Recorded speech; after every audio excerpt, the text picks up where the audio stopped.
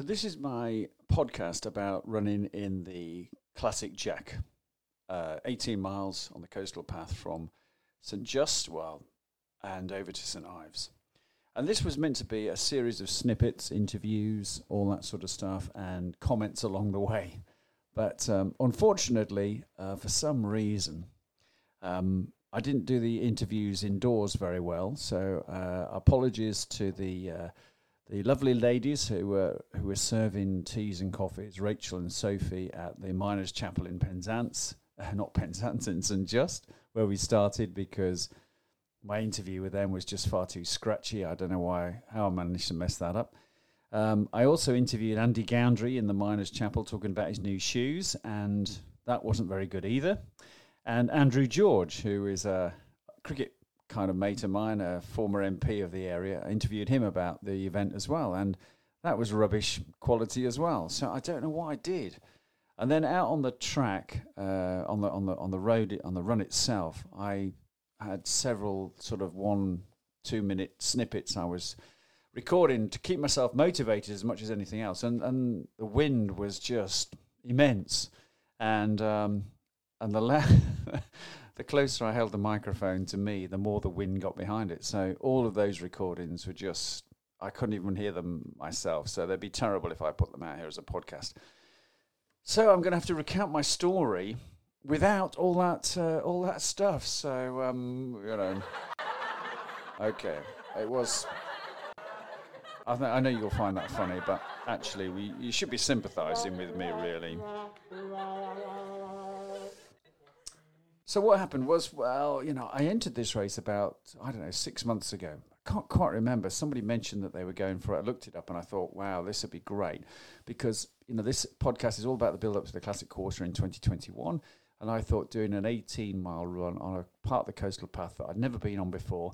And I made a deliberate policy not to recce it. And I'm pretty pleased I did, actually, because I think had I recce'd it and realised what it was going to be like, then I think I might have struggled to motivate myself to do it. So this was tough, but it was a great weekend. Airbnb apartment in St Ives. A few of my running friends stayed over. We had a good time. Caught the coach down to the start at the Miners' Chapel. I mean, this is Dave and Sally who organised this. Dave in particular. And it's by Guay Events Company. I can't. That's a terrible pronunciation. I don't know how to pronounce their name. I'm looking at it now, and I can't work out how to pronounce it. But look them up. Look up it's the Cousin Jack series. There was an ultra race and a Little Jack, which was 7 miles, and it was terrific. It was great fun. So we got a bus down to the start line. We were there quite early. We were there before 8 o'clock, and it didn't start till 10. So plenty of time to get a kit check done, all that sort of stuff. Have you got your first aid kit? I mean, I took tons of stuff. I took too much stuff, really. I took too much food. And what was interesting, I hardly drank anything on the 18 miles. Now, that's really unusual for me. So I had 500 millilitres in one flask of my hydration vest full of Morton's, the Kipchoge isotonic drink, and 500 mils of water. First schoolboy error I made, which I didn't realise till I talked to everybody afterwards back at the apartment, was that my water tasted terrible. Oh, it was awful. And I couldn't work out why. And I thought, I can't believe the water out the tap in the apartment in St Ives is so horrible. Anyway, it turns out that, I didn't wash out. I bought some new water bottles with the straw things on, because the other ones I hadn't got straws on, and you're kind of leaning down, and it's a bit of a weird sensation, leaning down and tucking into your hydration vest and trying to drink, so I won't go into details, but I think you know what I'm talking about. So I bought some new ones with straws, and they were great, but I didn't clean them out. I didn't follow the instructions and give them a good wash out first. So I literally poured water into them, and then of course the water tasted horrible. And it wasn't the water ultimately, of course, it was the fact that I hadn't cleaned them out. So that was a bit of a mistake, and that may have prevented me drinking too much water, but the isotonic drink was fine, I imagine. But I maybe drank half the isotonic drink all the way around, and not much of the foul-tasting water. So that was a new experience for me, hardly drinking on the run. I had flapjack with me, I had malt loaf with me, and all sorts of stuff. I had a two pairs of socks, 2 pairs of gloves, a new base layer, and then all this statutory kit like a foil blanket and a first aid kit and all sorts of other bits and bobs. What else did I have? 20 quid. We had to take 20 quid with us. I don't know. I've no idea what we were going to spend that on. I didn't see any sign of civilization out there. There certainly weren't any shopping centres that we ran through or any internet access, so I could just stop and, well, you wouldn't use cash you would buy it on Amazon or something, would you, anyway? So that was interesting. I still don't know why that was for, but anyway, there we go. I took it like everybody else. So got signed off, got my bags cleared and all that, and then went in the chapel. Did manage to get a little bit of a power nap, actually. And I described it in the report afterwards as a 60% power nap. So I tried to sneak into one of the pews away from my team colleagues and just have a little, pull the cap over my head and just try and relax and chill out. I was ready to go by then, but it was still probably 3/4 an hour before the race started. Someone did manage to sneak a picture of me having a power nap, and I think I've put that on the website that goes with the running diary for this 44 at 60 venture. So anyway, at 10 o'clock, the town crier turns up. Well, we had the briefing. The briefing was amazing. Dave, the organiser, get his Cornish gear on. He's in the pulpit in the Miners' Chapel, and he's giving us the full-on briefing, the safety briefing, the whole lot. He's so enthusiastic, this fella. He's only a young lad. He looks about 14, but he's so enthusiastic. And I'd never met him before, and he gave the full briefing and all the reasons why he's going to disqualify people, especially dropping litter, and quite rightly so. You know, we don't want runners, leaving their gel wrappers behind on the Cornish Coastal Path. Thank you very much. So good for him that was that. So off we went down to the start line. Having stayed inside it was funny because we were about to go out and there was a really sharp shower. So we sort of hung around and there were people outside waiting for us all runners to come out. And I happened to be at the front of the queue and I felt like the captain of a football team waiting the nod from the referee to lead the players out the tunnel and go onto the pitch. Your imagination starts to wander when you're about to run 18 miles. So we get down to the start line, and the local town crier is there. I presume he's the St. Just Town crier, and he's ringing his bell, and oh yay, and oh yay, and oh yay. And, I wish I'd recorded him, but again, it would have been a false dawn on the recording. But and then he asked for a minute's silence, and the minute's silence was for miners who'd lost their lives in the local area over the last 150 years or something. But it was so windy. No, even the town crier couldn't be heard. So he quite strategically reduced the minute silence to about 9 seconds and then rang his bell and we were away. Because honestly, I don't think anybody disrespected his minute silence. I just didn't think anybody halfway back or beyond would have heard him. We were quite well to the front. So off we go. We run across a couple of fields, get on the coastal path. And I'm through the first 3 minutes or so in about 35 minutes, somewhere like that. And I've done all the calculations, and I know that I've got to get to Gurnard's Head, which is the checkpoint, in 3 hours, 15 minutes. Now, originally on the course, that's 9 miles, and with 8 to go.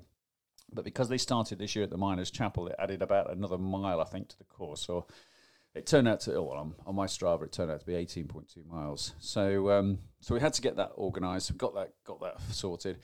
So I'm through 3 miles in 35 minutes thinking, well, this is okay. I'm in good shape. Got through 6 miles then in around about, if I remember rightly now, it was on the podcast recording, but I can't even hear what I said at 6 miles. But I think it was about 1:15 maybe, or 1:10, somewhere like that. So I was very happy with that. Yeah, happy with that. Good pace. Not trying to run too quick, and already had experienced by then, the pitfalls of the coastal path running. At 4.5 miles, I slipped, not for the first time, because by now the paths were getting muddy, and I kind of slipped leftwards, and I could see I was sort of out of control a little bit. And I could see what looked like some water. And I thought, oh, God, I'm going to get... Well, my feet are already wet now, but I'm just going to end up putting my feet in the water. But I didn't realise the water was actually quite deep. And I've slipped in. I was literally up to the sort of somewhere between my waist and my knees, top of my thighs, really. And, of course, you naturally put your hands down, don't you? So I put my gloves down to save myself. I don't know what I thought I was going to put my gloves on. But, of course, when I emerged, they were soaked. So by this stage, the wind is absolutely blasting us, and it's coming sideways on. So I'm just about 13 stone, and it was knocking me sideways all the time. It was like I was in been hit by a, in this, in the pack, in a rugby game. They're just knocking me over. So I wrung out my gloves and carried on. And so then the checkpoint came into mind. So I was thinking, right, when I get to the checkpoint, I'm going to go inside. I'm going to go to use the loo. I'm going to change my socks. I'll have a cup of tea. And I don't know why I thought this was going to happen. And the coastal path in the middle of nowhere in Cornwall. But when we got there, I could see this building emerging and a flag outside it. And then I realised the building probably hadn't been lived in for about 100 years. And it became very obvious that the checkpoint was, the side of an old wall. And there were you could top up your water bottle and grab a few goodies. But there were quite a few people around, so there was no obvious place to stop and have a wee. So I think, oh, God, I've got to wait a while now. Anyway, I decided to stop, change my gloves, which was a good thing. Decided no way in the world I was going to change my socks because it would have taken me forever to get my shoes off because I'd treble, quadruple knotted them and they were just absolutely caked. I couldn't see the laces anywhere on them at that point. So anyway, if I'd have changed my socks, they'd have only got wetter again, wouldn't they? So no point in doing that. So I carry on and... and then just as I leave the checkpoint, I ate some flapjack at the checkpoint. Now, I've never done this on a run before, actually eaten what you might call real food. I had one gel at that point. So I ate some flapjack, the homemade flapjack that I made the night before. My flatmates were offered it, but they decided not to go for it. I don't know why. I thought it looked okay. Anyway, I ate some of that. And in case, reaction over the rest of the course was that, I didn't feel any effect in my stomach eating this flapjack at all. I didn't run very fast for the rest of the race, but I'm not putting that down to the flapjack. I left the checkpoint. It's slightly downhill from the checkpoint before then you go uphill. And I slip over straight away within 5 yards of leaving the checkpoint. And this is quite a serious slip over because my left leg goes straight out in front of me and my right leg kind of doesn't go anywhere. So it means that eventually my whole body weight comes over it. This is very descriptive, isn't it? And it buckles underneath me. And so the inside of the knee, the bit that if you're sitting down now and you got that joint, you got the sort of 90-degree bit, and underneath your knee, that's where it really stretched me out. And I was quite lucky, really, because I was bent over in a bit of an awkward shape with this leg, and that's the second time that exact same thing had happened to me. So I was thinking, oh God, what if I can't get up from here? I don't get moving again. Anyway, I do get up and I do get moving, and I carry on and. Managed to find somewhere to go for a wee and all that stuff, and then it's just getting slower and slower and slower. And then somewhere around Zena, I think we hit the big rocks, and you just I don't know. I found it really tricky. I was quite tired by then. I'd been out there for 3 hours probably, and I was clambering over these rocks and it's taking forever. And interestingly, on Strava gave me a much quicker time because at that point Strava thought I'd stopped. And for some reason, Strava only records me when I'm moving. I don't know why that is. Maybe it's a setting I need to change.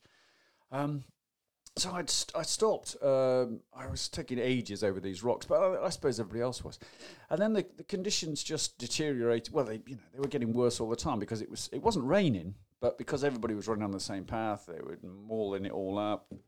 It was already really, really wet, so it was very slippery. And as your legs get tired, it's hard to keep going, and especially on the downhills because you're kind of getting very conscious about falling over because you'd fallen over so many times that you thought, I just don't want to fall over again. So you get more and more cautious. So what I noticed in the second half was that people who started the Little Jack, the 7 miles, were zipping past me on the downhills. Because, they hadn't fallen over. They'd only been running for half an hour maybe or 40 minutes at the most. So they were all full of energy and life and excitement. And I've been out there for 3.5, 4 hours. And I was Kerry Packard and knackered. And anyway, so I get to the top of this mountain at about 14 miles, I think. And there's an aid station there as well. How on earth did they get all that stuff there? I've no idea. There was, great big drums of water, which weigh a ton. I don't know. Good. What a great thing. Anyway, I'd hardly drunk anything, as I said, by then. But then as I went past, I noticed they had some goodies in a box. So I took out a Jaffa cake, a fig roll. And as I got going along, I realised that the fig roll was rock hard. It had obviously suffered in the treacherous windy conditions. So, and I was suddenly I was eating it, and I thought, I can't eat any more of this. It's ridiculous eating this. I need to get rid of it. And then I remember Dave's warning about being disqualified for littering.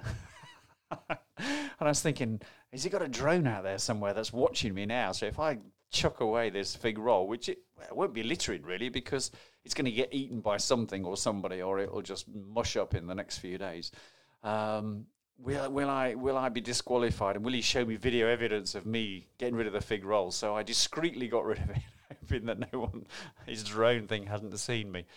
And I'm now going at 21 minute miles, and I'm shuffling along, and really slowly shuffling along, and I'm running occasionally, but there wasn't many opportunities to actually run. I think, they'd been even testing for the best of runners at that point. So every time, my sort of watch went off and another mile had gone, and it'd take me 21 minutes or 20 minutes, or if I had a really good spurt, 19. But I also knew that I was going to be comfortably inside the 7 hours. I could walk in from there and I'd be inside 7 hours. The challenge was whether I could do it in 5 or less.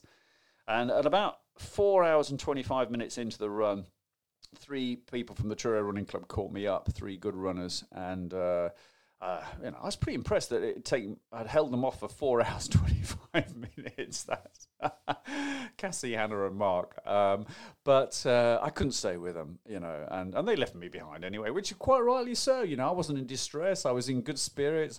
My legs were aching, but apart from that, I was absolutely fine. So there was no need for them to hang around and shepherd me back over. Anyway, eventually we get to 17 miles, and then suddenly I go around a corner, and there is St Ives, and suddenly I'm on tarmac. I can't believe it. And as I said in the podcast recording, I'd never been so pleased to see tarmac, I don't think. Even though my legs were shot and I was struggling to run, but I shuffled along the tarmac. I felt at one point lying down in the tarmac just for the hell of it, because I'd been lying down in the mud all the way around. And then we got to this beach, and just as I got to the beach, the clock went over 5 hours, which was a new for me. I'd never been in a run where I'd been out there for 5 hours, but that happened. So I got over the beach, and I thought in my mind that the end would be at the end of the beach. And as I got closer to the end of the beach, I realised there was nothing there, and I could see runners going up the side of the beach on a path. So anyway, still a bit more to go. So I go up the beach, and then there's quite a steep uphill to the finish. But I thought, bugger this, I'm going to run all the way up there, all the way. I'm going to really put it in now. So I gave it my all, and just as I got to the finish line, there was a huge gust, and it blew me sideways over the finish line. Anyway, according to the stats afterwards, I was 98th, and it was 5 hours, 9 minutes, and 27 seconds. So without doubt, the toughest run I've ever done, but great training, I'm told, for the Classic Quarter. All the season runners told me that the Classic Quarter course will be easier overall, and of course it will be in the summer, whereas this was in end of February. So would I do this again? No, definitely not. I've been there, done that. I've got the massive medal. Thank you very much. I'm happy not to do it again. So, but I would recommend, if you haven't done it, you do it, because it was a real adventure, and you'll feel a great sense of achievement when you're finished. It's brilliantly organised, so definitely go and book yourself in, but make sure you've got all the kit. And I don't think you should recce it either, because it'll put you off. If I'd have recce'd it, I'd have thought, oh God, this is going to be too tough. So just go in with an open mind, get yourself in. It'll be sometime at the end of February, beginning of March next year.